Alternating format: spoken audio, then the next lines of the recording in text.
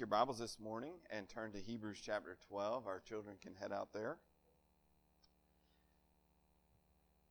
Yes, that's right. I said Hebrews chapter 12. I know we spent quite a bit of time, it seemed like maybe in chapter 11, but the time has arrived to move to chapter 12. And I'm sure you're all rejoicing for that. We're going to look just at the first two verses here of Hebrews chapter 12. It says, "Therefore, since we are surrounded by so great a cloud of witnesses, let us also lay aside every weight and sin which clings so closely, and let us run with endurance the race that is set before us, looking to Jesus, the founder and perfecter of our faith, who for the joy that was set before him endured the cross, despising the shame, and is seated at the right hand of the throne of God." The Christian life is not a sprint. It is a marathon. We're all familiar with that expression, I'm sure. It's not a sprint, it's a marathon. It's used about different things, right? I've heard it in a lot of different contexts. I've heard it said, I'm a sports fan, so a lot of my analogies come from the sports world, but baseball is finally wrapping up its season. It was a shorter season this year, but typically it's said about the baseball season that it is not a sprint, it's a marathon. As a Cincinnati Reds fan, I can attest to the fact that a team can look very, very good for a few weeks. A team can look very, very good, maybe even for a month. But the baseball season is not like some other seasons. It's not short. It's a long season. It's a marathon, not a sprint. And the final determination or the final evaluation about how your baseball team does will not be over a period of weeks or even a month, but over the entire season. And you've got to press on. I've heard that statement said about parenting as well. It's not a sprint. It's a marathon. We all go through those seasons, don't we, with our children? And hopefully there are short seasons. Sometimes they're good seasons. Sometimes they're challenging and difficult seasons. But we remind ourselves sometimes when we're in the midst of one of those difficult seasons with our children, parenting is a marathon. It's not a sprint. The evaluation and determination on my parenting and how my children turn out is not determined based on this month or maybe even sometimes this year, right? There's a bigger picture to it. It's not a sprint, it's a marathon. The life of faith, the life of being a Christian is a marathon. It's not a sprint. That's kind of the point here of this text. The fact that at a single moment or a time over a short period of time, you appear to be running the race of faith well does not mean that's the final evaluation of it. You know, if I were to stop and think about and reflect on, and perhaps you could probably do that, especially if you've been in church for some time, the number of people who have made a profession of faith and look to or appear to be running the race of faith only to, at some later point, fall away or stop running, we could probably compile a very, very long list. We could perhaps even think about our membership roll and just looking at the numbers of people through the years who have come just to Union Baptist Church at some point and said, I'm a believer, I'm following Christ, and some of them are not here now. And that's because the life of faith is not a sprint, it's a marathon. We must persevere, we must continue to believe and continue to follow Christ. The Apostle Paul thought of this way, and we see this kind of illustrated with the Galatians. He writes to the Galatians, they had heard the gospel and made a profession of faith. They had believed in Christ, or at least professed their faith in Christ. But now Paul's writing this letter, this epistle to them, because some of the Galatians seem to be falling away from the truth. In Galatians 1:6, he says, I'm astonished that you are so quickly deserting him who called you in the grace of Christ and are turning to a different gospel. In chapter 3, verse 1, he says, O foolish Galatians, who has bewitched you? Who's cast a spell on you now that you had professed faith in Christ and now you appear to be going in the other direction? And then in chapter 5, verse 7, Paul says this to the Galatians. He says, you were running well. Who hindered you from obeying the truth? You looked like you were running the race. You looked like you were running the race of faith, that you were following Christ. But now it appears that someone has put up an obstacle. Someone has blocked your way. It appears that you have been hindered from running the race. You see, the Christian life, the life of faith, isn't just about starting. It's about finishing. That's all important. A lot of people can start a marathon. Not many people can finish a marathon. Many people can run 100 meters or maybe even a mile, but few of them have the endurance and the strength to go 26.2 miles, which is the distance of a marathon. And that's the way that we need to think about the Christian faith. It isn't simply about making a profession or starting in the life of faith, but we are called to persevere and to endure, to continue to run the race. That's really what we see here, what we're called to in these two verses. It's the main command in chapter 12, verses 1 through 2, is in verse number 1, where it says that we are to run with endurance the race that is set before us. Everything else in that passage is kind of telling us the how and the why we are to run with endurance. But the command that we're given this morning in these two verses is that we are to run with endurance the race that is set before us. When we talk about running with endurance, we're talking about the idea of persevering in the faith, continuing to believe in Christ, continuing to trust in Christ, continuing to follow Christ throughout the remainder of our life. That's what the race is. It's our life. However long that race may be, whatever kind of course it is, whatever kind of trials or difficulties, we are called to persevere and to continue in the faith. We know that this really is the main theme of Hebrews. This should be no surprise to us at this point, right?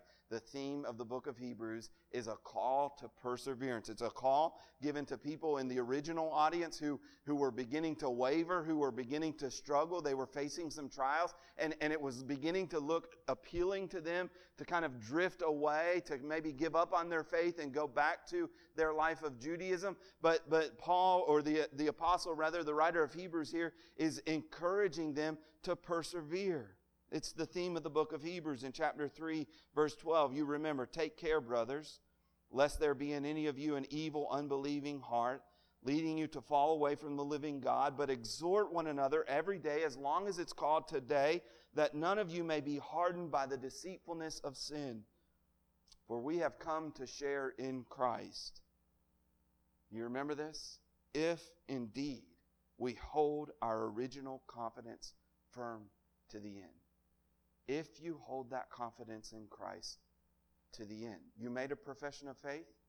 Praise the Lord. That's encouraging. Persevere. Finish the race. That's what we're called to do.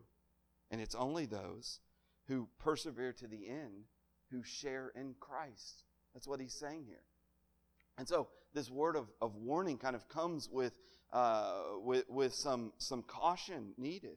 We could look at, as well, to other places throughout the book of Hebrews, like chapter 6, verse 12, that he says that he wants them to have the full assurance of hope until the end, and that we are to be imitators of those who through faith and patience inherit the promises. The promises of God come through those who patiently endure. Well, that was also one of the themes in chapter 11 that we just came out of, right? When he's going through all of these great men and women of faith, he reminds us in chapter 11, verse 3, these all died in faith, not having received the things promised, but having seen them and greeted them from afar. The examples of people from the Old Testament that he points to in chapter 11 is all meant to show us people who persevered. People who ran the race all the way. They didn't run 5 miles of the marathon and stop. They didn't run 10 miles of the marathon and then turn around. No. Their race that God set before them, they ran all the way to the end. They persevered, and that's what you and I must do as well. The baton, in a sense, if we're talking about a race, it's been passed to us now. You notice in these verses he says here that there's a race that has been set before us. It's our race now. Abraham ran his race. Enoch and Moses and Noah and the prophets and Joshua and Moses. I'm drawing a blank there of the name that was coming to my mind for a second. But all of these, they finished their race. And now there's a race that's been set before you, your life. And it's your turn. You hold the baton in your hand, and you must run the race.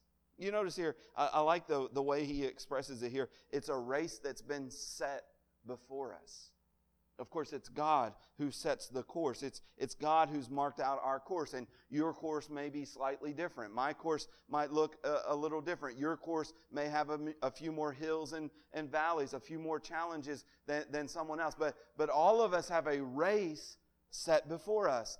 And no matter the differences or the distinctions in our race, the end game is still the same no matter what. All of us must complete the race.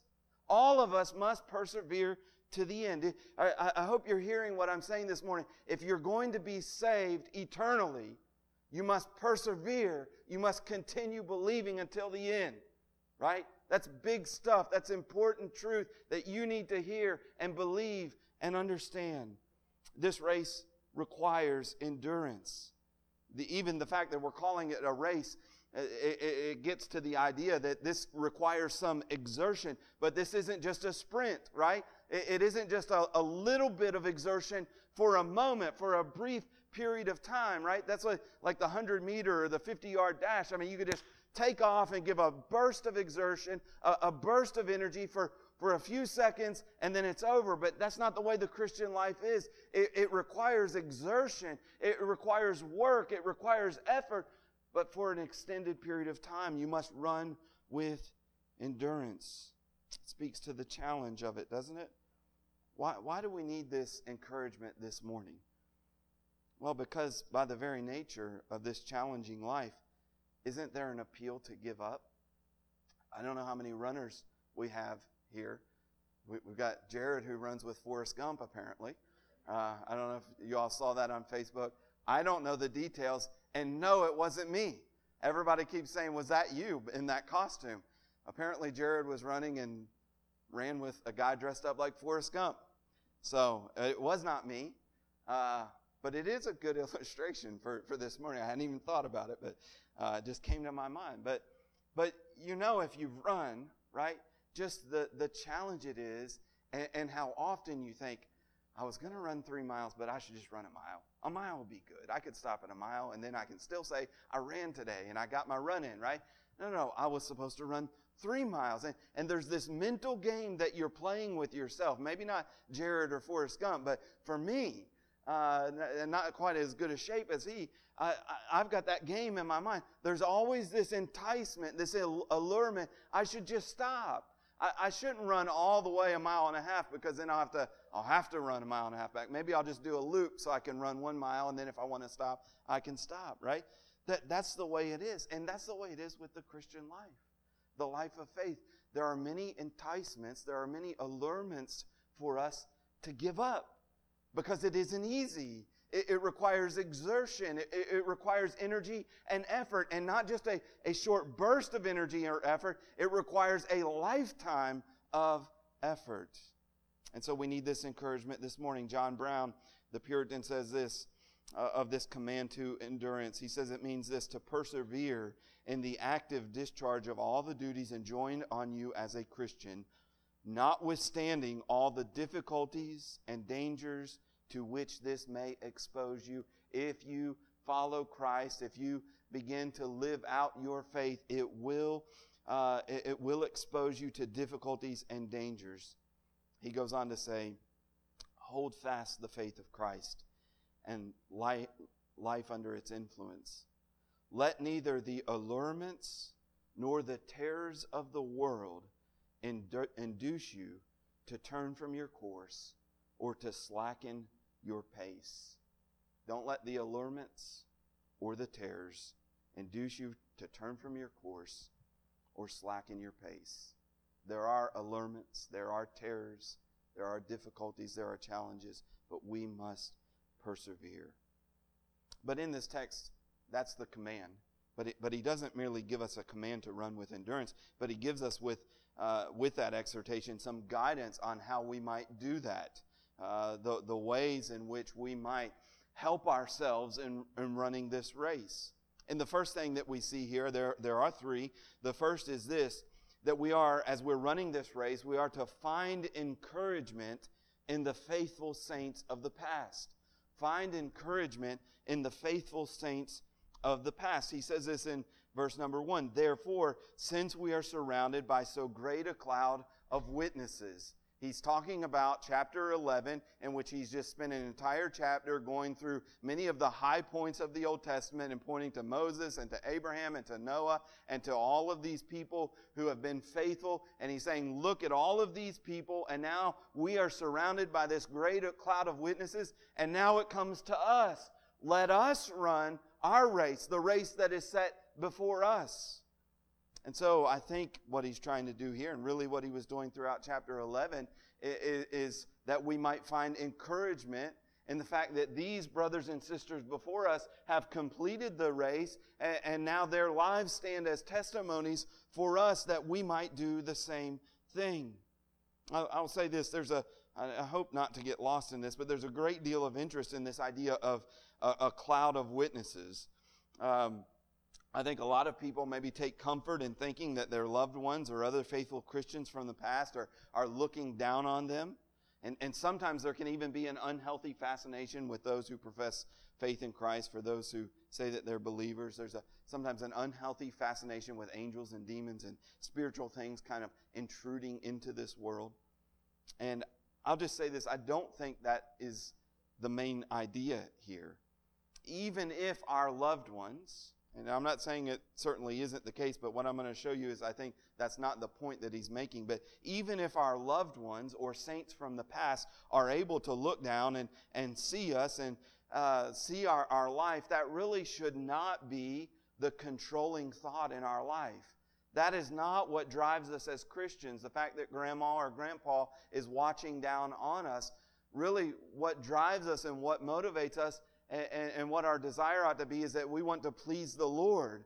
There's one person who is certainly watching us. That is the Lord. And we ought to be concerned that the way that we're living our lives is pleasing to Him and it's bringing glory to Him. Paul said in Corinthians, we make it our aim to please Him. And he said that whatever we do all for the glory of God. So the controlling thought in your life as you're seeking to be faithful is not, oh, grandpa's watching down on me, or so-and-so from the past is watching my life and I really need to live up to his expectations. No. You need to be pleasing to the Lord. Your life should bring glory to God. And when we looked at this text, I'll show you why I don't think that is the case. When we look at this word witness, when you stop and think about it, there's two ways that we use the word witness, isn't there? There's a witness in terms of someone who's a spectator. You know, they witness the game. They sit in the stands and they witness what's going on the field. They're a spectator.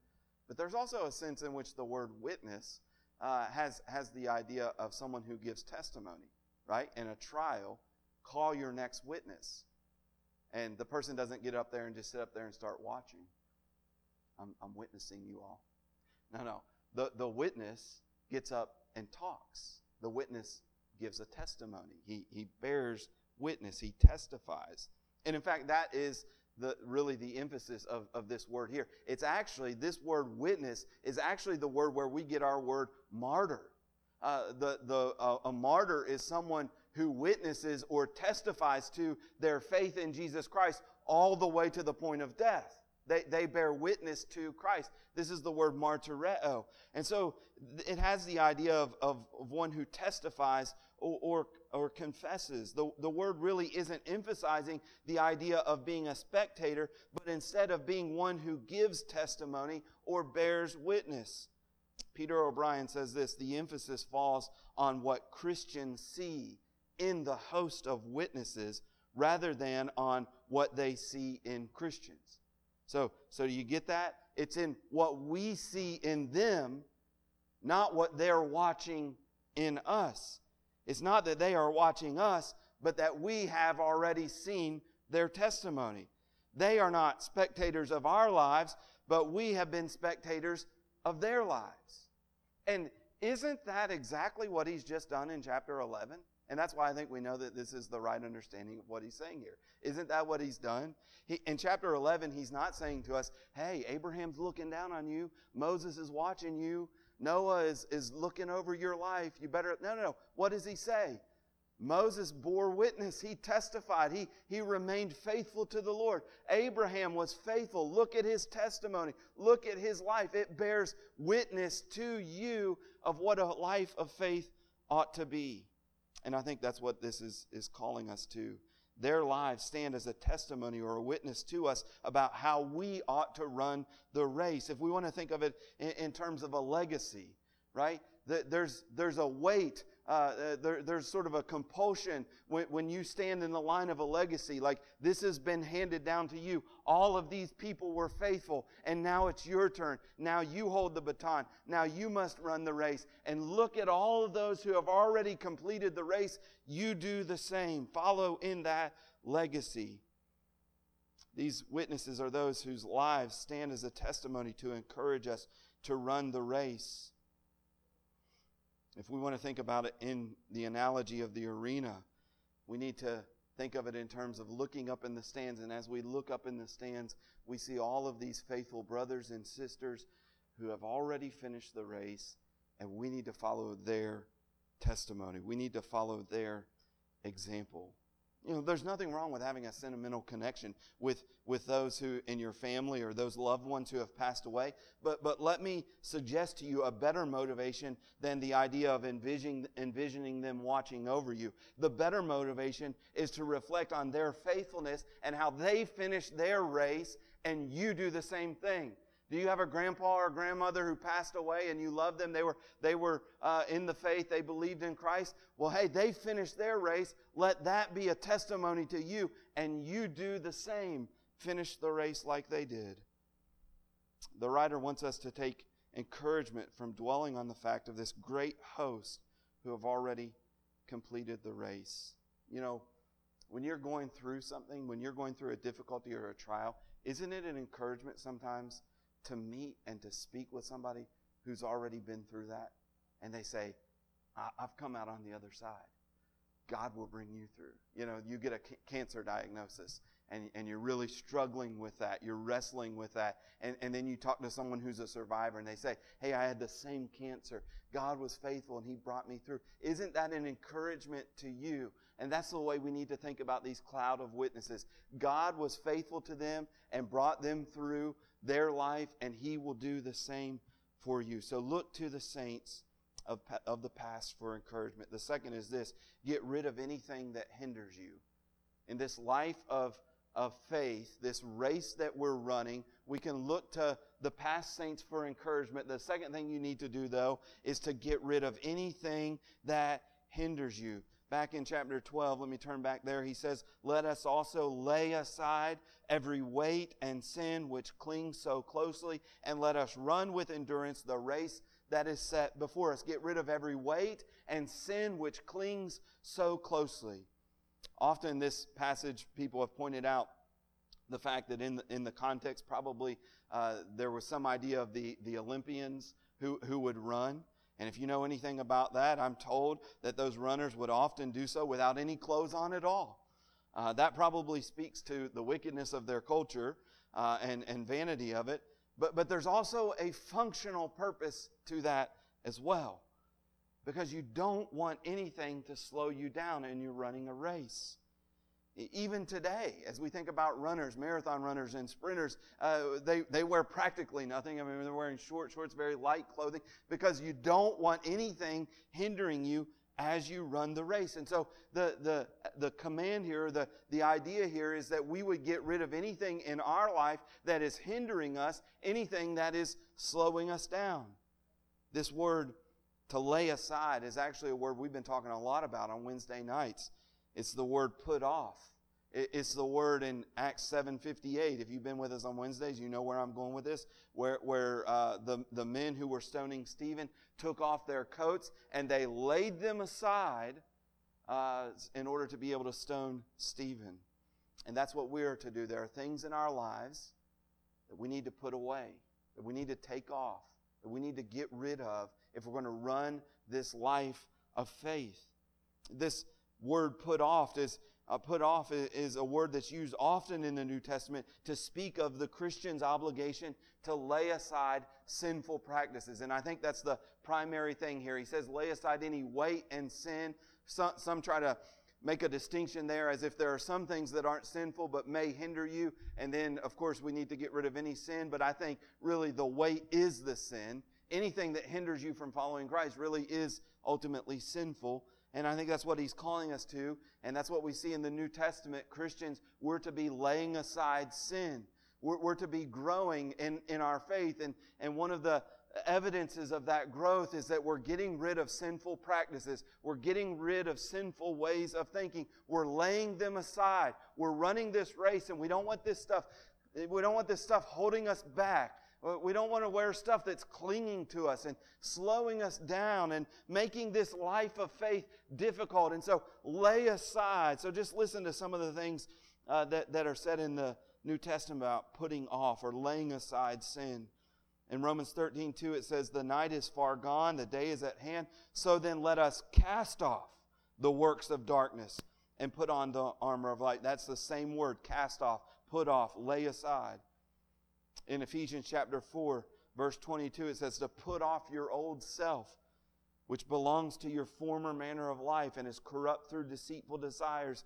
Therefore, having put away falsehood, let each one of us speak the truth with his neighbor, for we are members one of another. There it's used two different times about putting off our old self and to put away falsehood.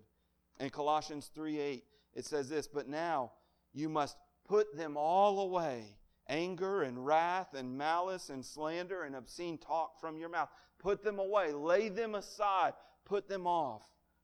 James uses this same. It's not just Paul that uses this analogy of putting off. He says in James 1:21, therefore put away all filthiness and rampant wickedness and receive with meekness the implanted word which is able to save your souls. So put away wickedness. And Peter as well uses the same analogy or the same picture. He says in 1 Peter 2:1, so put away all malice and all deceit and hypocrisy and envy and all slander. And here the writer of Hebrews, with most of the other writers of the New Testament, is saying, hey, this is the obligation of New Testament believers. You are to be putting things out of your life. Do you understand? There are things about you, sinful practices, sinful ways of thinking that are going to slow you down. They're going to impede your progress in running this race of faith. And if you don't get rid of them, if you allow them to linger, they can ultimately knock you out of the race. So get rid of them. Put them off. He says here, and we recognize it's no easy task, is it? Because he says this is the sin that clings so closely. That word that clings so closely is a word that literally means something that encircles. It's used of, and you could think of the idea of an army who encircles a city. We get from that the word where we sometimes refer to sins as besetting sins. These are sins that continue to persist in our life. The temptation continues there. They're the sins that we, in a particular way, struggle with. We're all sinners, but some of us have besetting sins. There are particular sins that I struggle with, and another person has another kind of set of particular sins that are more difficult for them. They're besetting sins. And we need to put those off. Get rid of them out of your life. If you're going to run the race successfully, you must get rid of this weight from your life. Can you imagine a marathon runner who would go out carrying 5-pound weights in each hand? You know, he could probably do that maybe for a few miles. But after a while, I don't care, it's just the fact that it's just 5 pounds, right? After a while, you're not going to be able to finish a marathon, even with just 5 pounds. Could you imagine somebody who's going out to run a long distance wearing jeans? That would be trying. Have you ever tried to go out and run and you're wearing jeans or something that's so sweaty and it's sticking to you. And it's just so uncomfortable. Eventually it begins to wear on you. And the same thing with the weights. Eventually that person, their arms would begin to wear out and would keep them from running the race. You can keep that sin in your life for a while, but eventually it's going to impede your progress. You need to get rid of it. It is a slow process, and sometimes that can be deceptive, can it? Well, I'm not giving up this sin, but I'm still able to follow Christ. But what this is warning us of, with this idea of a marathon, with this idea of running a race, is that that's going to slow you down. Eventually, that is going to stop you from running the race. We need to put off anything that hinders us. What is it in your life this morning? As I just challenge you to be thinking about that. As you reflect on your life, you know what your besetting sins are. You know what you're struggling with. And I would just encourage you, if you're going to finish this race that is a marathon, you need to get rid of that. And I'd encourage you right now, maybe write it down in your Bible, maybe just take a mental note to say, I'm going to do battle with that. I'm laying aside that hindrance right now. Thirdly, this morning, if we're going to finish the race, though, to focus on Jesus. Focus on Jesus. So therefore, since we're surrounded by so great a cloud of witnesses, let us also lay aside every weight and sin which clings so closely, and let us run with endurance the race that is set before us.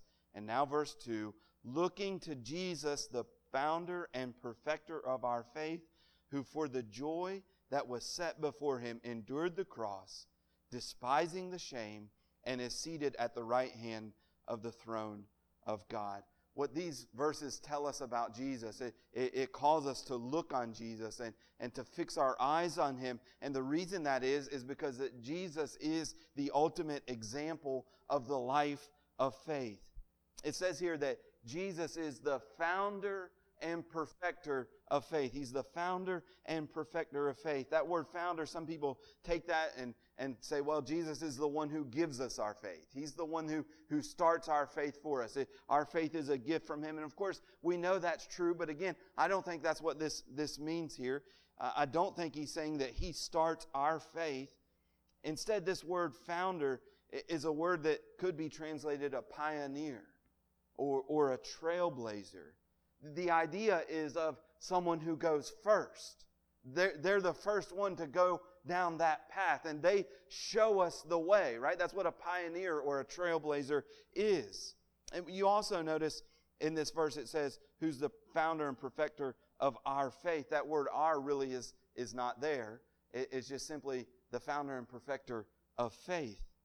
So the founder means that he's the first one. He's the pioneer of the life of faith.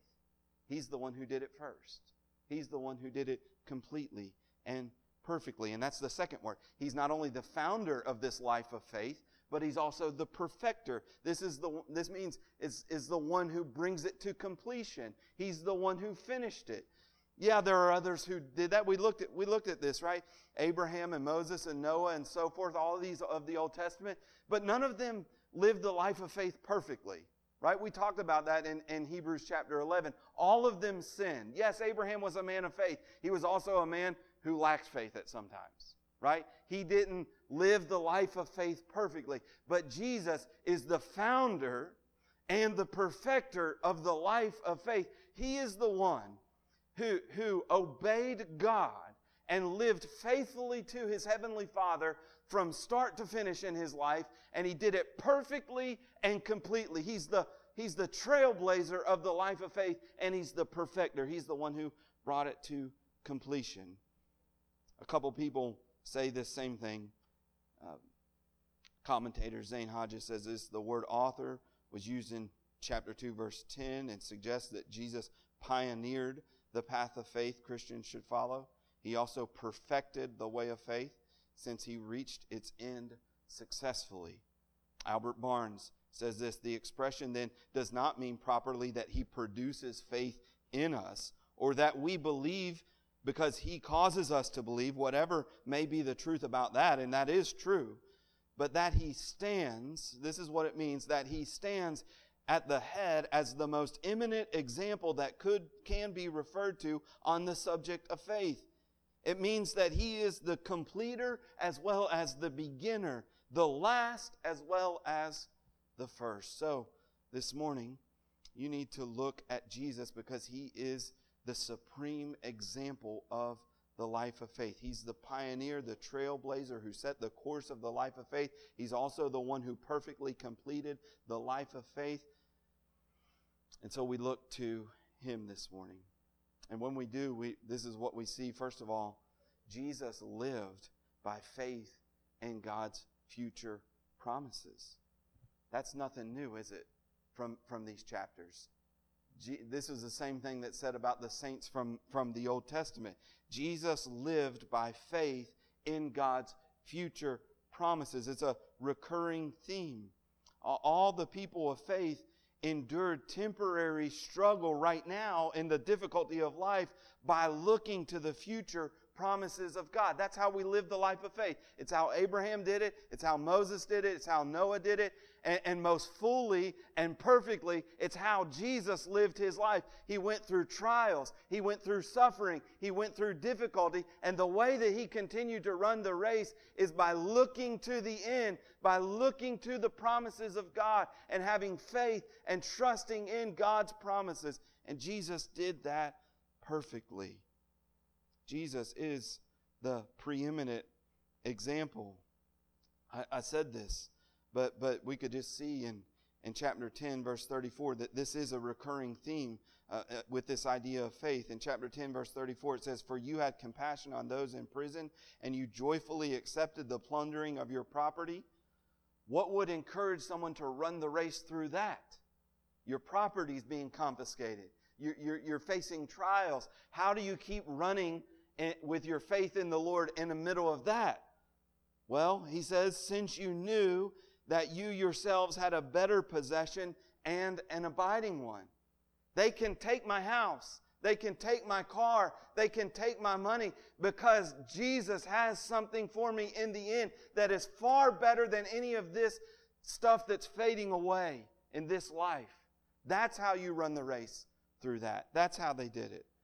Chapter 11, verse 24 is the same idea. By faith, Moses, when he was grown up, refused to be called the son of Pharaoh's daughter. He gave up all of that. Instead, he chose to be mistreated with the people of God rather than enjoying the fleeting pleasures of sin. There was a lot of pleasure to be had in being Pharaoh's son or grandson. And Moses gave all of that up in order to identify with God's people. What would lead somebody to run that course? Why would Moses choose that path, which was clearly, in terms of earthly things, was not the better path? Well, he says this, he considered the reproach of Christ greater wealth than the treasure of Egypt, for he was looking to the reward. He was looking to the reward. You see, he's got his eyes focused on the future. Jesus is the preeminent example of this. I've already said that. But when we think about the life of Christ, what would lead Christ to leave the glory of heaven and to lay aside all of these rights and privileges, or at least his use of them, and come and be born as a baby in a stinky manger, and then to live among sinful people, and then to preach and teach and heal and do all of these miracles, but only to be rejected by his own people and to be beaten and to be mocked and to be crucified? What would lead Christ to do that? What would lead him in the Garden of Gethsemane when Judas had betrayed him and all of the other disciples were getting ready to flee away from him? What would lead him and what would give him the resolve to finish the race that God had set before him, to go to the cross and to say to the Father, take this cup from me, nevertheless, not my will, but your will be done. I'll finish the race. I'm going to go all the way, even though I'm going to the cross. What would lead him to do that? Look at verse 2. Who for the joy set before him endured the cross. How did Jesus go to the cross? What compelled him? What motivated him to go through such awful suffering, suffering worse than anyone has ever suffered in this life? What would lead him and compel him to do that? There was a joy set before him. The promises of God, the plan of God that he knew was coming. And so he had his eyes on the future, and it enabled him to go to the cross.